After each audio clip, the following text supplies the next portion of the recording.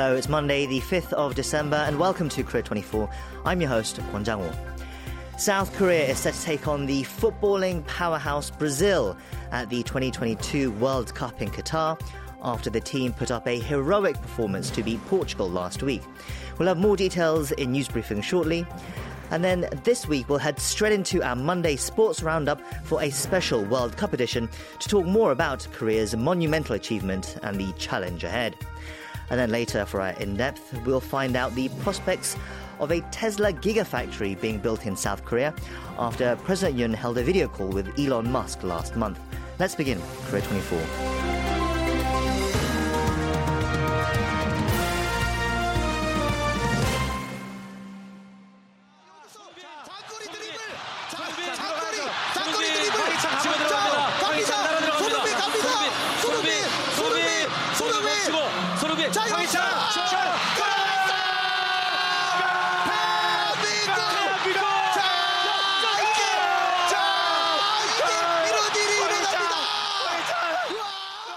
That was the sound of our enthused KBS sportscasters watching as Team Korea's talisman, Son Heung-min, sprinted up the pitch and found teammate Hwang Hee-chan, who scored an injury-time winner that saw South Korea into the round of 16 with an upset win over Portugal at the 2022 Qatar World Cup. Now the team face an even bigger challenge as they take on the might of Brazil in Stadium 974 in Doha. And the big question on everyone's lips is, can Bento's Reds pull off another big upset following that stunning 2-1 defeat of Portugal? For more on this and our other headlines of the day, we're joined in the studio by a new voice on the show, veteran journalist Chris Price, who will be bringing us the headlines today. Chris, hello. Hello to you, Dick. Yes, there is no doubt that South Korea will be entering the match as underdogs against the heavily favoured Brazil team. So, what are the chances of another giant killing result, do you think? Well, Reds do have an uphill climb in what is a make-or-break game against the 5-time World Cup winners Brazil, who did finish top of Group G and are indeed favourites to go all the way. South Korea managed to finish second in Group H, but that was thanks to Ghana holding Uruguay to 2 goals, and even after scoring that huge upset win over Portugal. But I think it's yet to be seen whether this is the start of a resurgent Korean team or a miraculous one-off. Right, so that game against Portugal was last Friday local time in Qatar. And then this next game against Brazil is going to be Monday, 10 p.m. local time, which is 4 a.m. on Tuesday here in Korea. So can you tell us a bit more about this match? Well, Korea are ranked 28th and have only beaten the South American powerhouse once in past 7 showings, and that includes a 5-1 thrashing in Seoul just recently in June.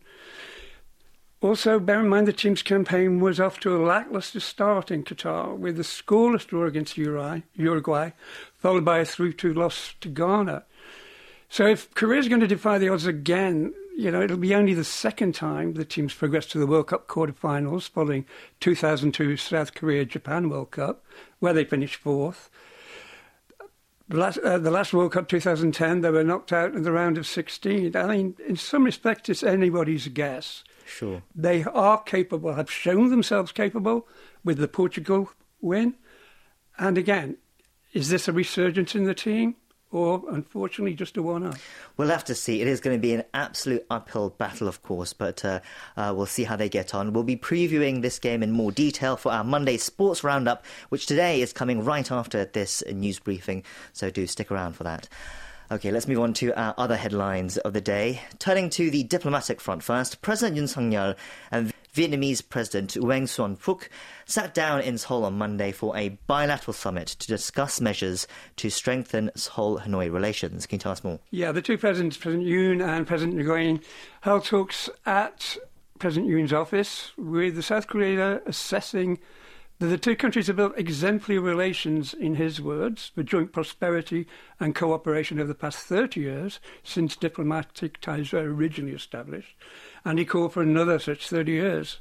He called the summit with President Nguyen a vigorous opening of a new 30-year-long joint journey.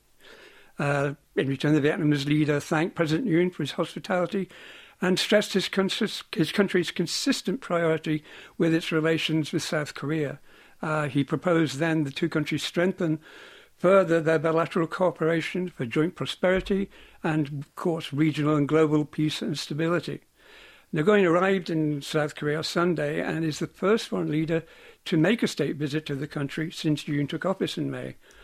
During the summit, the two leaders discussed cooperation on a wide array of areas, including politics, security and the economy, as well, of course, as regional and international issues. Moving on, we got some later breaking news this afternoon. Reports are coming that North Korea fired artillery rounds into the inter-Korean military buffer zone in the East and West Seas on Monday afternoon. What more do we know at this point? Well, the Joint Chiefs of Staff issued a statement saying it had detected the firing of around 130 projectiles. That would be my word, because they say they were presumably fired from multiple rocket launcher systems, which obviously are not normally used to fire artillery shells.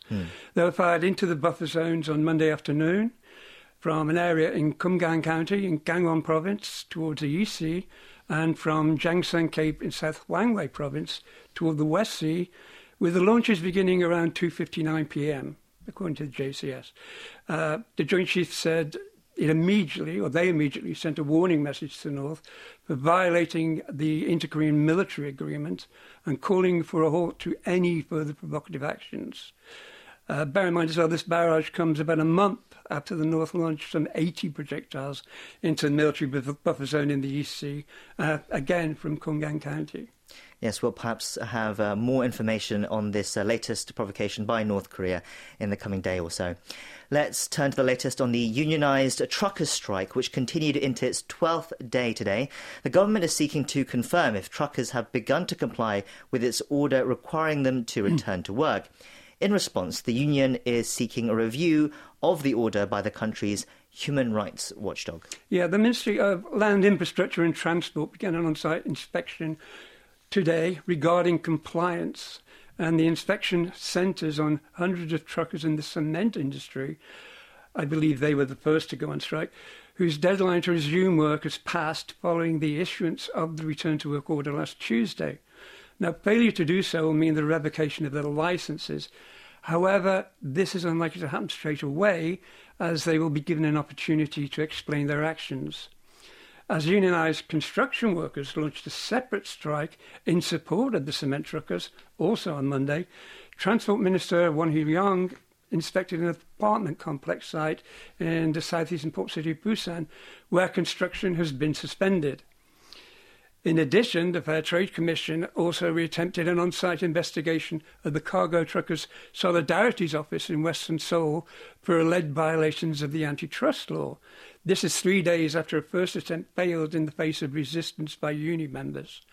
Meanwhile, in response, the Korean Public Service and Transport Workers Union, which includes the Cargo Truckers Solidarity, has requested the National Human Rights Commission to review the state orders, claiming that they infringe upon the truckers' basic rights. Next, we have an update on a story we covered first on Friday. Over the weekend, a former National Security Advisor, Seo-hun's arrest warrant was issued. This was in connection with the previous government's handling of the 2020 shooting death of a South Korean fisheries official by North Korean soldiers. Can you tell us more? Yeah, the warrant was issued Saturday, ahead of the upcoming trial, with the Seoul Central District Court citing the gravity of the crime and possible evidence destruction in view of the suspect's status and ties with other figures. Now, this marks the first arrest of a senior official of the previous Moon Jae-in administration. The former spy chief and national security advisor at the time of the incident is accused of deciding to conceal the North's killing of Lee Dae-jun in 2020 and instructing government agencies to delete related intelligence during a ministers' meeting held the day after Lee's death. He is also suspected of ordering the Defence Ministry, the Intelligence Agency and the Coast Guard to fabricate reports to make it seem as if Lee was defecting or had defected to the North. On Monday, he was questioned for the first time since being arrested. With Seo in custody for up to 20 days, the prosecution is expected to grill him in detail surrounding the allegations. We'll wrap up our news briefing there. Chris, thank you for those updates today. My pleasure. It's a pleasure to be here.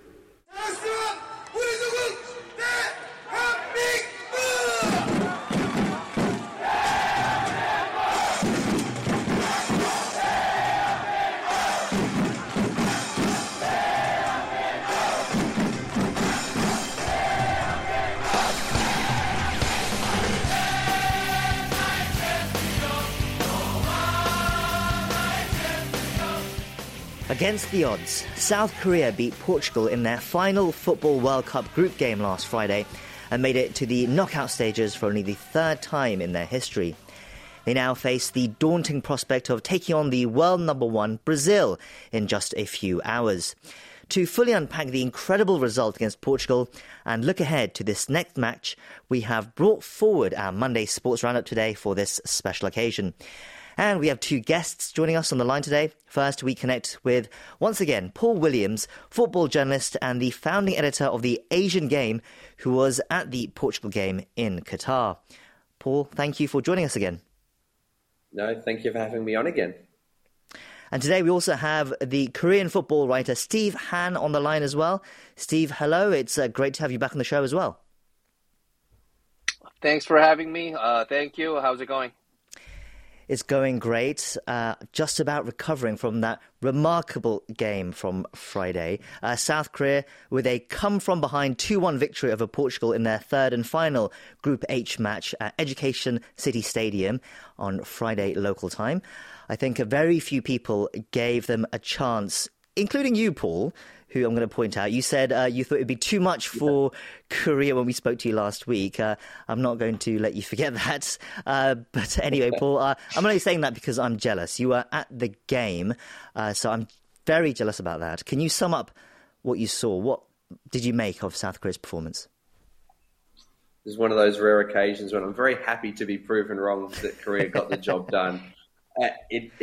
It didn't look like it. Looked like I was going to be proven correct after about 5 minutes when Portugal scored. And okay, this looks like it could be difficult for Korea, but they still managed to find a way to fight and claw their way back into the game. I don't think it was Korea's best performance that they've ever produced, but they got the result, and that's really all that matters for them at the end of the day. That break and that goal at the end was just electric when Sonny picked up the ball and you looked in front and saw that there weren't that many Portuguese players ahead of him. You thought something could be on the cards here. This could be sort of Sonny's big World Cup moment that we keep talking about over and over again. And it wasn't his moment per se individually, but the ball he laid off for Hwang Hee-chan to score, and it was electric. Fair to say I was up dancing out of my seat in the media tribune as well. But yeah, the drama wasn't over them because Korea had done their job, but they then had to have an agonising wait to find out what happened in the other game. Yeah, it was an excruciating 10 minutes or so to see if the result in the other Group H game between Uruguay and Ghana would go their way. The players were huddled in the middle of the pitch, watching it on their phones, remarkably. Paul, what was that like to wait, and describe the atmosphere once the result came through and they were able to celebrate? The atmosphere for those 6 or 7 minutes, however long it was tense inside the stadium. So pretty much the entire stadium had emptied out and you looked around and all you could see was a sea of red. All the Korean fans remained inside the stadium. I don't know how many of them had access to Match Vision on their phone, but they were certainly checking every app possible to keep abreast of the score. Even up in the media tribune where we get TVs, we were frantically trying to switch the TVs to the Ghana-Uruguay game to find what was happening.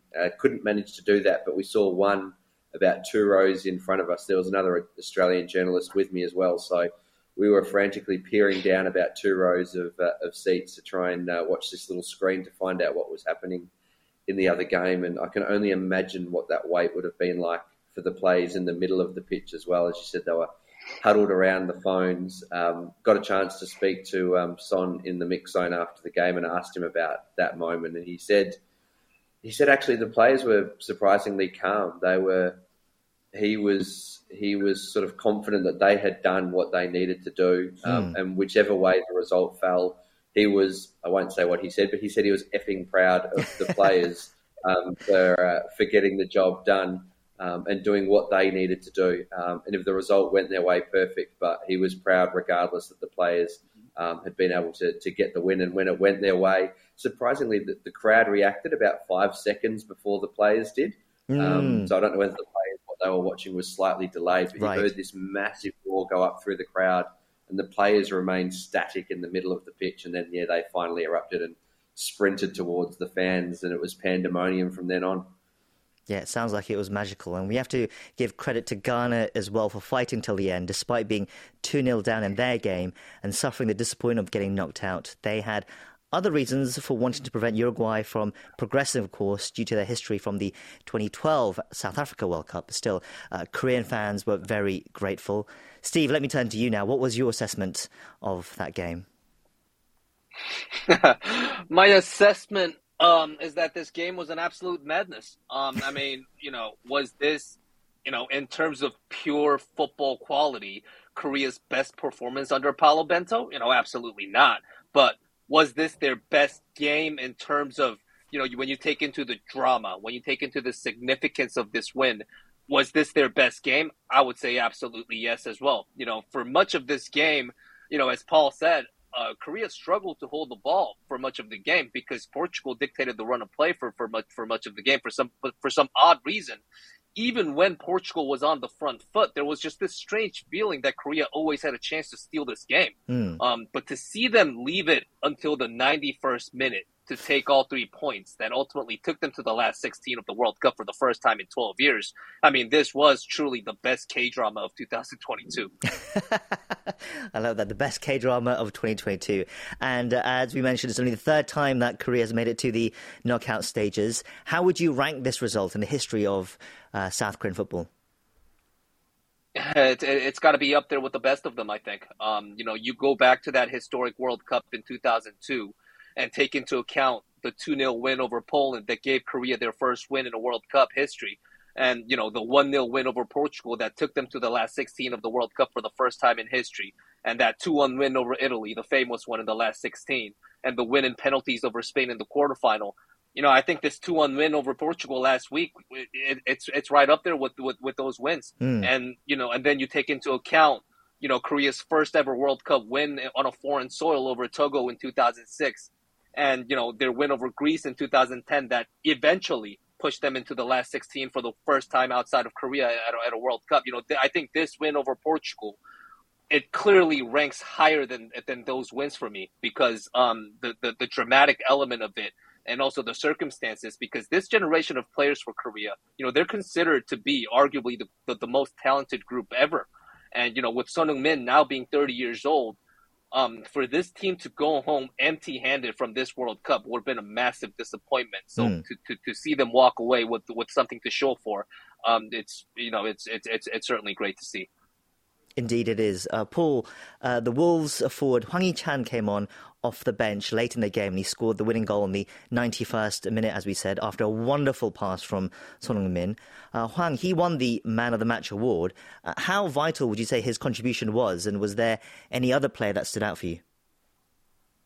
I think his contribution was critical, really, and his introduction, he showed when he came off the bench in the 20, 30 minutes that he got on the pitch, just how much Korea had missed him in those previous 2 games, because he just provides a directness to their attack. He provides a counterbalance to Son on the other flank. And, as good as the players are that have come in to replace him, they're not Hwang Hee-chan.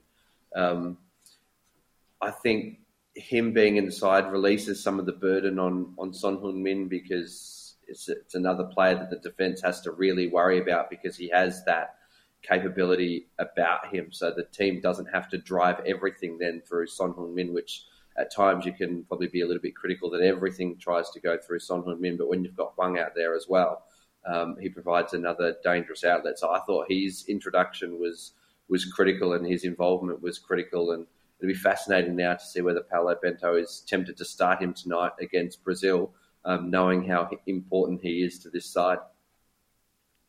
Steve, Son Heung-min had come into this tournament with a major injury around his left eye, meaning he had to wear a mask.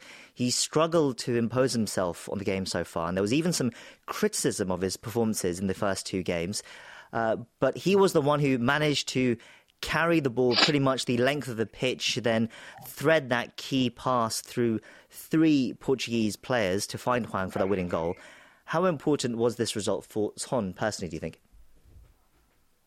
Well, I mean, even before this World Cup, I've been telling just about everyone that I've spoken to that there's no question in my mind that he's a fantastic player. There's obviously there's no question about that, but surprisingly, he has yet to have that landmark moment for Korea. I mean, at least until, at least before the Portugal game, he has yet to have that landmark moment for Korea, meaning a winning goal for Korea in a World Cup game, just like how the previous the Korean football legends have done in the past for the world in the World Cup for Korea.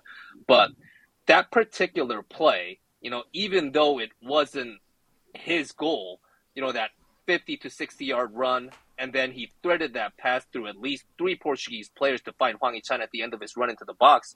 You talk about a killer ball. I mean, I hate to make it sound like I'm downplaying Son Heung-min's ability here, but because I'm really not. But, I had no idea that he had that in him, to be honest with you. And, we all know him as the ultimate goal-scoring player, the Premier League Golden Boot winning player. But that really was a Lionel Messi-esque kind of play right there.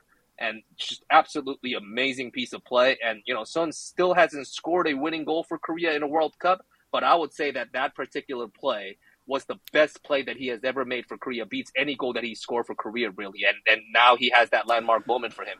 Korea. Well, I guess he did score that winning goal against Germany in the last World Cup, but that was a dead rubber as such. Korea had already been knocked out, so it was playing more for pride. And it's also difficult to call that a winning goal because the winning goal was actually scored by Kim Young-won. Right. Son actually scored that goal to seal the game. So it's, there's a bit of a room for argument there, I guess. Okay, yes, that was a 2-0 defeat, 2-0 win, of course. Okay, well, it was an absolutely breathless, incredible result against Portugal that will live long in the memory for Korean fans. It also means Korea's World Cup is not over yet. They're going to have to recover both emotionally and physically for their biggest challenge yet. South Korea, ranked 28th in the FIFA rankings, will face world number 1 Brazil at Stadium 974 in Doha at 10 p.m. Monday local time or 4 a.m. Tuesday here in Korea. Brazil have been most pundits' top pick to win this tournament, and they have shown their class in glimpses over the last 2 weeks. It's going to be a mountain to climb for Korea. But Paul, I understand that Brazil have some injuries to worry about. Could you bring us up to date on that front first? Which players are likely to miss out on the upcoming match? Yeah, Gabriel Jesus, I think, has been ruled out for the tournament. Tellers as well, there's some injury concerns over him. They did confirm that Neymar, who got an injury earlier in the tournament, he will be fit to play though, so that's a bit of a blow for Korea because obviously if they missed Neymar as well, then that would have been fantastic for Korea's chances to have a player like Neymar missing. So they did confirm that Neymar will play. It's going to be difficult. I'm not going to say never because you can never say you never rule anything out in a World Cup match, in a one-off match. Anything can happen, and we saw. Even, Australia almost got the job done over Argentina the other night, and a lot of people thought that would be impossible. So, Korea's certainly got the talent that they can trouble Brazil, but you go back only 5 or 6 months, they played a friendly in Korea and Brazil won that 5-1. So how much you take from that coming into this game, you don't know, but it does prove that there is a significant sort of difference between the two sides, but it's a one-off game of football and anything can happen. So it'll be difficult, but let's hope Korea get the job done. Paul, what makes Brazil so formidable at the moment? What are their strengths and which players should South Korea look out for? They've just got an all-round, well-balanced team at the moment. You've got players like Richarlison, who some would know really well from playing at Tottenham. You've got Neymar, who's one of the best players in the world. We saw what Mbappe did for France last night. Neymar will certainly be inspired to try and go one better than his PSG teammate as well. So they're just an incredibly well-balanced side. They've got talent all across the park, and as I said, it's going to be difficult. The defence for Korea is going to need to be at the very top of their game. Kim Min-jae is still under an injury cloud as to whether he'll even play. I think they're going to need Kim Min-jae out there. Their fullbacks, I think, have been a little bit weak defensively. Korea's fullbacks have been a little bit weak defensively so far this tournament. Kim Jin-soo's been great going forward, but less so at the back. So they're just going to need to be at the very top of their game and play very solidly, not leave a lot of space for Brazil to play into, and then try and catch them on the break as they did at the end of the Portugal game. Steve, how daunting a prospect is Brazil? What have you made of them in the tournament so far? Well, they're daunting, very daunting. How daunting? They're daunting. But this is the best team in the world. They came into this tournament as the heavy favorites to win the whole thing, and I haven't seen enough evidence to suggest that we should be thinking any differently, because that loss to Cameroon a couple of days ago, that was a different kind of game. And but I'll tell you what, though. I mean, I'm the kind of guy who grew up watching Korean football through the 90s. So, these were times when Korea literally was scared of playing against any team outside of Asia, really.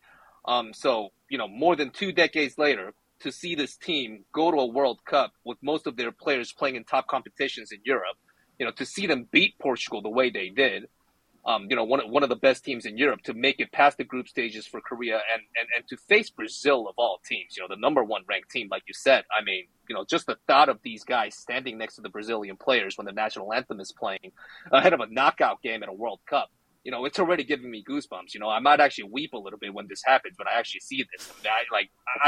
Full disclosure, I cried my eyes out after the Portugal game. So I'm already getting emotional thinking about this game. So we'll see what happens. Sure, Steve, I'm sure you weren't the only one. So, Steve, what do you think then South Korea needs to do to be within a chance of getting a result from this game? Well, I mean, Paul mentioned it right there. Their 5-1 loss to Brazil in June in Korea. They need to look back at that game. I know, some of the players that they were missing in that game, but they pretty much have to do the polar opposite of what they did in that game to have any chance of winning this game. Because when you go back and watch that game again, Korea, it was very uncharacteristic of Korea under Paulo Bento to have 10 men behind the ball, to not press high up the pitch, to sit back and try to defend with 2 slow-footed central midfielders, Baek Seung-ho and Chung Woo-young. It just didn't work out for Korea that day.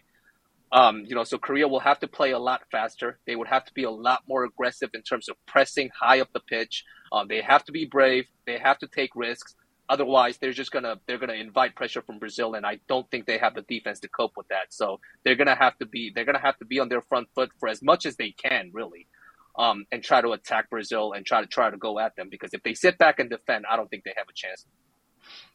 Paul, a quick question on the stadium itself. Stadium 974. I'm not sure if you've seen any of the games from that stadium, but I understand that it is just a temporary stadium, one that will be dismantled after the event, and that there is no air conditioning system like the other stadiums do. South Korea has only played in stadiums where there is air conditioning, I believe. Do you think that could be a factor at all?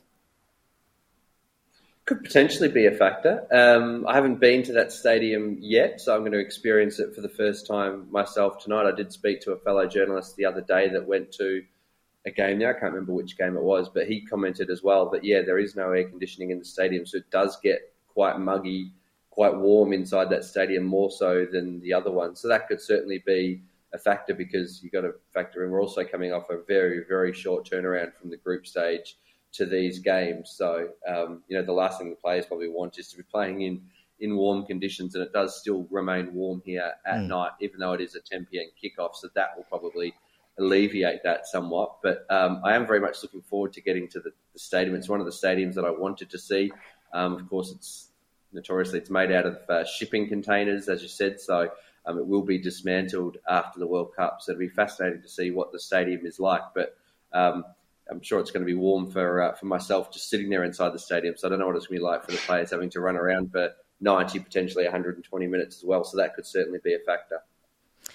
Okay, let's try to wrap things up. Paul, can you give us a brief prediction or anything you want to say before the game? I know you said you think it's going to be probably just a step too far for South Korea. Yeah, I think so. I mean, I said that for the Portugal game, and I've now got a little bit of egg on my face, as you reminded me. But I think Brazil is an entirely different challenge. As Steve said, they're the best team in the world, and they're the best team in the world for a reason. So I think it's going to be difficult. All you want to see, you just want to see Korea be able to compete and stand up at this level. You don't want to see a heavy defeat. You want to see Korea go out, have their chances, take the game to Korea as much as they can, and sort of show the best version of Korea that they can be. So I think it'll be difficult for them, but if Korea can score a goal, if they can put their best foot forward, then who knows what might happen. They just need a little bit of luck, but I'm going to suggest it'll probably be Brazil 2 or 3-0, I think.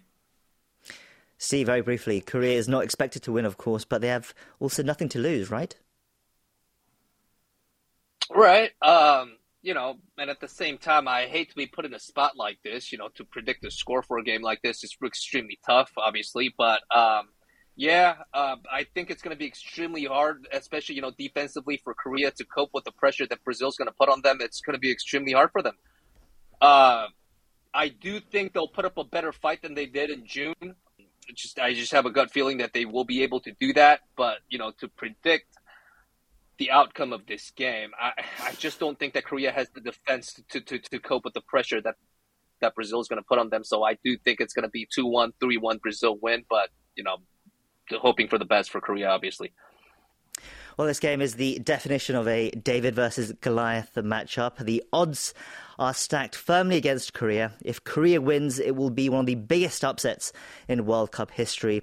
But one thing that Korea can say is that they've done it before. I am, of course, talking about the 2002 World Cup. Let's see if they can make history again. Steve, Paul, it's been great to have you on. Paul, we'll speak to you again tomorrow, I believe. And Steve, we'll hopefully speak to you again soon. Thank you. Thank you.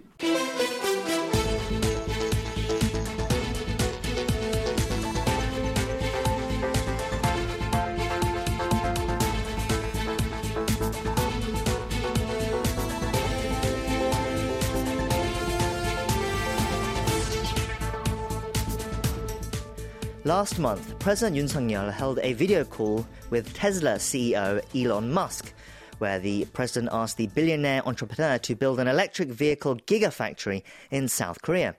According to the president's office, Musk said that he was considering South Korea as one of the prime candidates for a new Tesla factory. To talk more about Yoon's request and the prospect of such a factory in Korea, we're joined on the line now by Im Jung-won, a reporter from the Korea JoongAng Daily, who's been reporting on the story. Ms. Im, welcome to the show. Hello. Hello. Thank you for having me. Okay, so first off, can you tell us what an electric vehicle gigafactory is exactly? How many are there across the world currently? Well, the term gigafactory was actually coined by Tesla CEO Elon Musk. It's known that he first mentioned a gigafactory during an investors' call back in 2013. Giga is a unit of measurement representing billions, as in gigawatts with energy storage. So a gigafactory is a factory that produces electric vehicle batteries at gigawatt volumes. Other companies haven't completely taken on the term gigafactory, but even if they're not calling them gigafactories, companies are building them. For example, Northvolt, a Swedish battery firm, is building one in Europe currently. There are 5 Tesla gigafactories across the world right now, 3 in the U.S., in Nevada, Buffalo, New York, and Texas, and one in Berlin, Germany, and another in Shanghai, China. The one in China underwent expansion in September this year and made about half of all cars produced by Tesla last year. So Business Insider has reported that Musk plans on building as many as 10 to 12 gigafactories overall. Right, so they are essentially huge factories making EV batteries and Tesla cars, and Musk is looking to build more of them, it seems. So with that in mind, last month, President Yoon held a video call with Musk. Could you give us details about what President Yoon and Musk discussed with regards to a new factory? Right. So President Yoon and Musk talked about building a gigafactory here in South Korea during, like you said, a virtual meeting on November 23rd, 2 weeks ago. This meeting happened because the two were supposed to meet in person at Bali during the G20 summit, but Musk canceled his business trip. So during the meeting, Yoon brought up the possibility of a Tesla factory being built in Korea first, and Musk responded positively to that. So this is according to the presidential office. Musk reportedly said that Korea is one of the top candidates for a Tesla factory, and he acknowledged that Tesla currently uses a lot of vehicle parts that are made in Korea already. During the call, Musk also said that he estimates that the total value of vehicle parts purchases from Korea will exceed 13 trillion won, which is about $9.6 billion by next year. I understand that Yoon said South Korea will offer tailored incentives to encourage Tesla to set up the Gigafactory in South Korea. Do we know what these incentives are? Well, these tailored incentives mostly refer to lifting regulations on foreign companies so that Tesla doesn't face too much difficulties in operating in Korea. So Yoon talked to Reuters after his virtual meeting with Musk in an interview and said that his administration will do their best to support investment efforts into Tesla. But which specific regulations Yoon was referring to lifting isn't known. But Yoon said the government will work on revising various regulations to fit to international standards. And the senior presidential secretary for economic affairs, Choi Sang-mok, specified after the virtual meeting during a press briefing at Yongsan that the trade ministry in Kocha will be involved in forming a team dedicated to cooperating with Tesla for building a gigafactory in Korea. Okay, so President Yoon is very keen, it seems, to attract Tesla to Korea. But I understand that there are other locations that are being considered for the next factory to be built. What other candidate locations are there?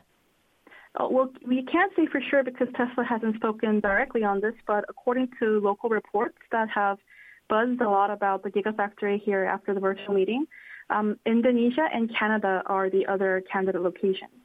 So Indonesia is the largest producer globally of nickel, which is a key component of electric vehicle batteries. And Canada is also very rich in nickel, cobalt, and graphite, all components of EV batteries. And because of the Inflation Reduction Act, or IRA, as we know, if electric vehicles are produced in North America, they can qualify for tax incentives. So that's another reason for Tesla to build a gigafactory in Canada instead of Korea. Right, so Korea does not have the advantages of having the necessary natural resources needed to create batteries like Canada or Indonesia, and there are some tax incentives in Canada as well. So then why would Tesla consider South Korea then? What are South Korea's strengths, and where would such a factory be built here? South Korea's strength is mainly that, like Musk mentioned during the virtual meeting with President Yoon, Tesla already makes use of many vehicle parts produced here. So if they build a gigafactory in Korea, it could result in a lot of synergy in production. Wonju and Gangwon has been mentioned as a candidate for a gigafactory location by local press here. The Gangwon governor, Kim Jin-tae, said during a press briefing on November 28th that the provincial government is working to get a gigafactory built in Gangwon. Another city mentioned is Goyang or Ilsan. The mayor of Goyang, Lee Dong-hwan, said that his office will work to get a gigafactory built there and said that a formal request has been made to the Korean government so that the Goyang city office could get involved. Right, so it seems there's already competition building within Korea to house the factory. Definitely. That all sounds great, but what are the challenges or some of the roadblocks ahead that could get in the way of establishing a gigafactory in Korea? Well, there are various roadblocks. The most prominent could be the relatively rigid labor market in Korea and the strength of other candidate locations, as mentioned before.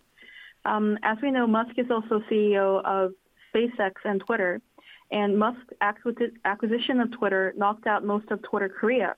Many have pointed out that this could be a problem under Korean labor law.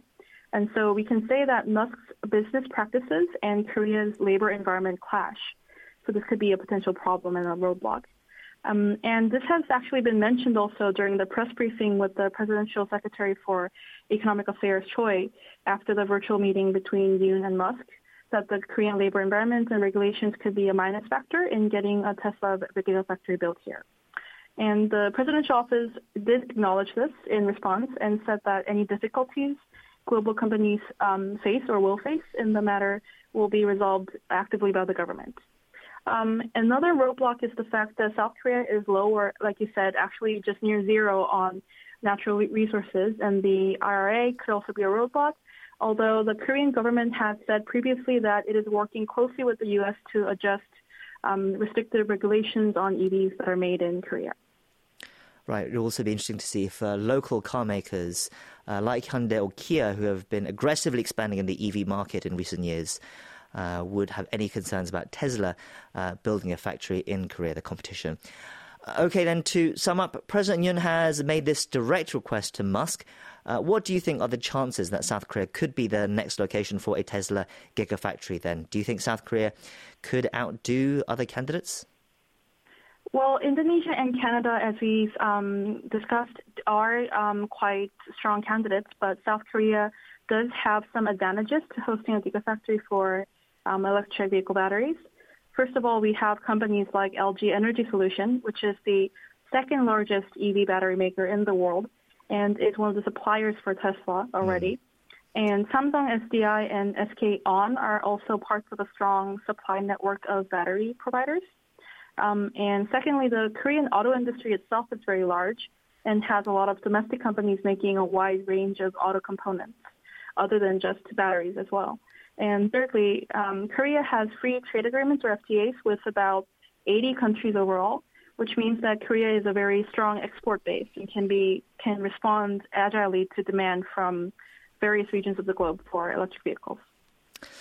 I see. Okay, well, it seems it's early doors yet. We'll see if we hear any more about such plans in the coming year. We'll leave it there. Ms. Im, thank you for briefing us on the situation today. Thank you.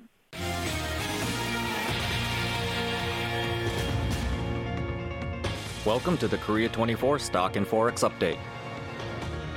The benchmark Korea Composite Stock Price Index fell 15.01 points, or 0.62% on Monday, ending the day at 2,419.32. The tech-heavy Kosdaq rose, however, gaining 0.37 points, or 0.05%, closing the day at 733.32. On the foreign exchange, the local currency strengthened 7.31 against the dollar, ending the day at 1,292.61. You can check Korean stock and forex closings at world.kbs.co.kr. It's time now for Korea Trending, our daily segment looking at some of the other news headlines that have been trending online today. And for that, we have with us Walter Lee. Walter, hello. It's good to see you. Hello, Jang-ho. How are you today? I'm good, thank you. Hope you're doing well. Mm-hmm. What topics do you have for us today? Okay, so first we'll talk about a man being arrested on charges of killing an elementary school student while driving under the influence in Seoul's Gangnam district. We'll also find about the controversy surrounding businesses in Busan over the city's up-and-coming fireworks festival. And finally, we'll learn about the National Lottery celebrating its 20th anniversary this year. Yes, okay, we start with a very sad story about a young child that was killed. Can you tell us more? Yeah, so a man in his 30s has been arrested on charges of killing an 8-year-old boy while driving under the influence in Seoul's Gangnam district. According to the legal sector on Monday, the Seoul Central District Court issued an arrest warrant for the man on Sunday. He faces charges of dangerous driving, causing an accident in a school zone resulting in the death of a child, and drunk driving.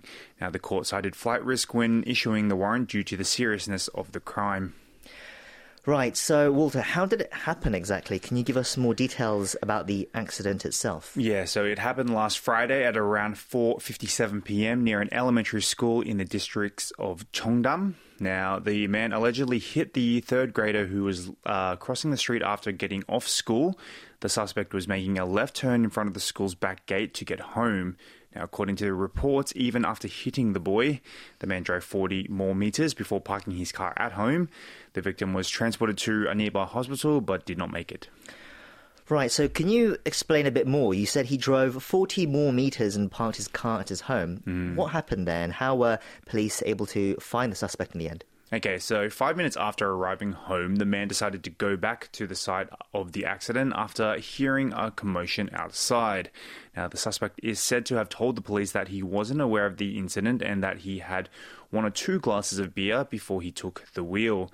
However, the police found that the man's blood alcohol level stood at over 0.08%, enough for his license to be revoked. Now, police have secured dashcam footage from the man's vehicle and are trying to shed light on what happened exactly. Yes, the fact that this happened at a school zone as well means that the driver is likely to face a far stronger punishment than if he was driving elsewhere. and considering that he had alcohol in his system as well, this could turn into quite a significant case indeed. Right. Okay, in the meantime, let's move on to our next story. What do you have for us next? Yeah, so last week we talked about the 17th Busan Fireworks Festival set to be held next Saturday. Now, more than 1 million people are expected to visit the southern port city to check out the event, given that it will be taking place for the first time in 3 years. Though many are excited about seeing fireworks along the Gwangali beach and nearby areas, there have also been growing complaints about unreasonable prices charged by cafes and other businesses hoping to earn extra profits. Okay, so how much are we talking about? Well, one cafe which boasts having the best view of the Gwangan Bridge located over the Gwangali beach is charging each person 100,000 won per hour. Now, that's around $77. Now, if you want to check out the fireworks on the cafe's terrace, you'll have to pay an additional 20,000 won, or around $15. One person complained about a sudden price hike for the hotel room that they booked before Busan City decided whether to hold the festival or not. The person initially paid 200,000 won, which is roughly $154 for the room. However, the hotel later called this customer and requested they pay an additional 600,000 won, around $460 for the room, or cancel their reservation in return for a refund. Now, this customer said such businesses are likely to overcharge people from other regions or countries during the festival. Right, this is understandably leaving a sour taste in people's mouths. Is there anything the authorities can do about this sort of price gouging? Well, the Suyong District Office, which houses the Gwangali Beach, says it is cracking down on businesses that are asking customers to pay more or notifying customers that their reservations have been cancelled. However, the office said it has no grounds to crack down on businesses that have set unreasonable prices for services. This is not the first time Busan has seen controversy over its businesses charging ridiculously high prices. Back in October, when BTS held a concert to promote the country's bid to host the 2030 World Expo in the city, many businesses in the southern port city were criticised for ripping off customers. Yes, the city seems to be gaining a rather unfortunate reputation. Okay, let's swiftly move on to our final trending story. What else has been trending today? Yeah, so Lotto, the national lottery, is celebrating its 20th anniversary this year.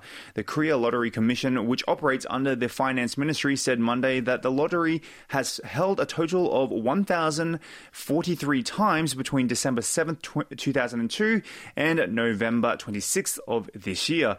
It also said that a total of 7,803 people had won the first prize.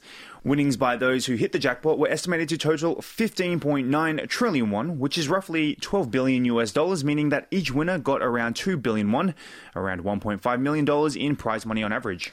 Okay, what was the largest prize ever given to a lotto winner in South Korea?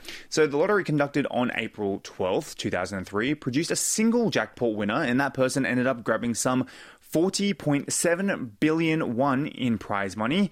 That's around $31 million. Now, the smallest amount won was 406 million won, or $314,000, when 30 jackpot winners were named during the draw on May 18th, 2013. Okay, that's quite a range. The lotto, it's been going 20 years strong now. What are lottery sales like in South Korea currently? Well, it has been rising. So ticket sales topped 2 trillion won in the early 2010s, exceeded 3 trillion won in 2013, and reached 5 trillion won for the first time last year. This year, sales of lottery tickets amounted to 3.1 trillion won as of July. If this streak continues, the number is expected to reach 6 trillion won by the end of the year. Now, around half of the profit from these sales is used to pay commissions and finance a variety of public projects for the underprivileged, while the remainder goes to giving out the prize money. Okay, so a happy 20th birthday to the lotto in Korea. We'll wrap it up there, Walter. Thank you for those stories, and we'll see you next time. See you next time.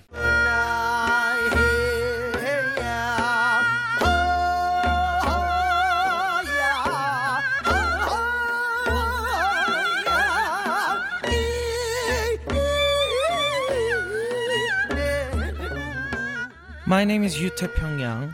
I'm a pansori singer and a member of the National Changguk Company of Korea. And you are now listening to Korea 24.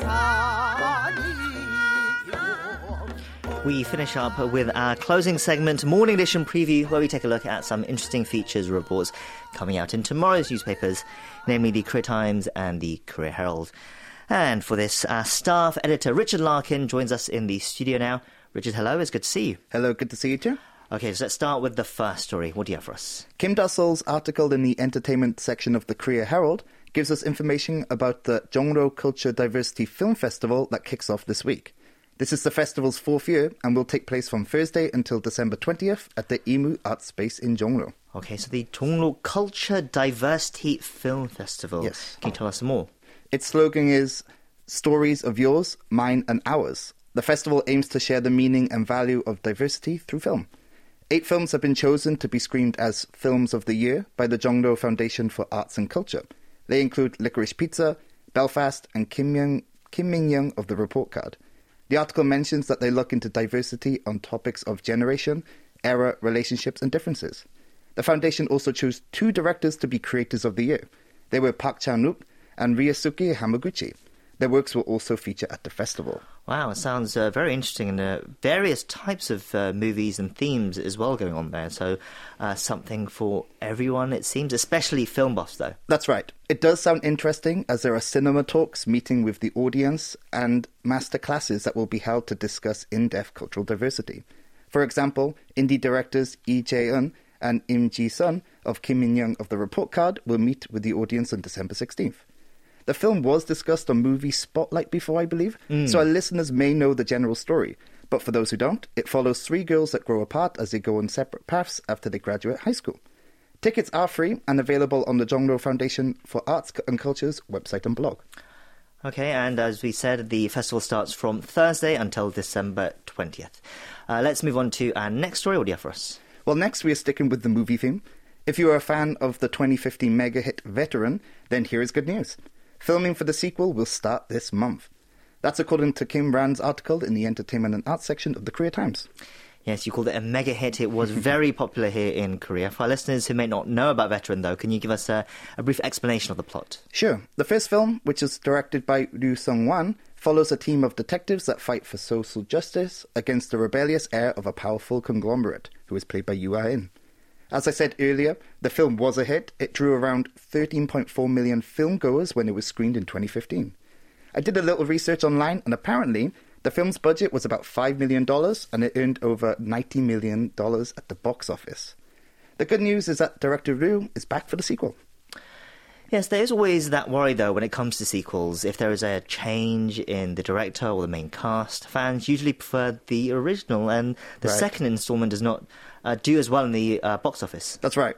But several major cast members of the original film are returning as well. They include actors Hwang Jung-min, Jang Yoon-ju, and Oh Dae-hwan. So it seems like there will be familiarity for the fans.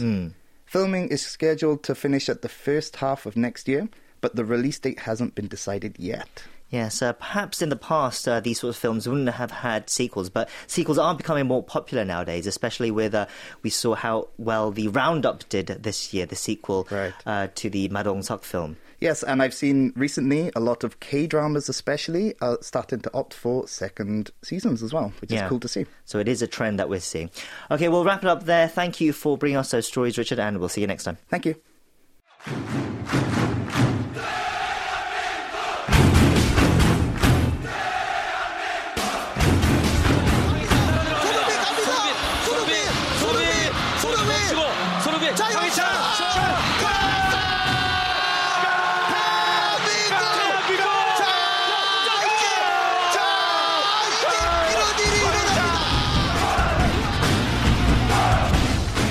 As we wrap up our show today, our Korea 24 team would like to once again wish the South Korean national football team all the best for this next game against Brazil.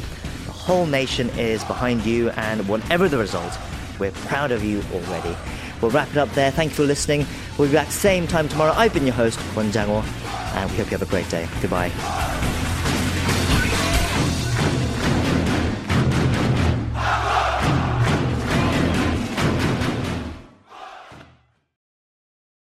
KBS World Radio. Yeah. You ready? Let go. 즐거움이 활짝 새로운 참